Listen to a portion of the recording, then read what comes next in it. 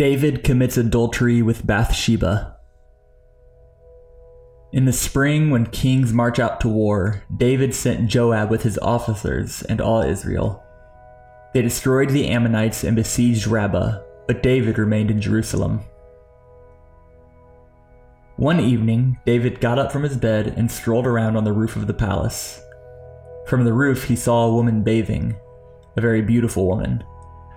So David sent someone to inquire about her, and he said, "Isn't this Bathsheba, daughter of Eliam and wife of Uriah the Hittite?" David sent messengers to get her, and when she came to him, he slept with her. Now she had just been purifying herself from her uncleanness. Afterwards she returned home.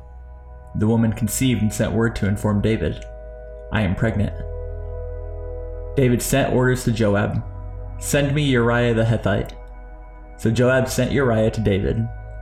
When Uriah came to him, David asked how Joab and the troops were doing and how the war was going.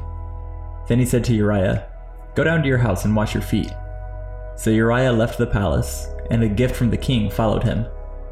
But Uriah slept at the door of the palace with all his master's servants. He did not go down to his house. 1 Minute with the Bible is brought to you by the Christian Standard Bible.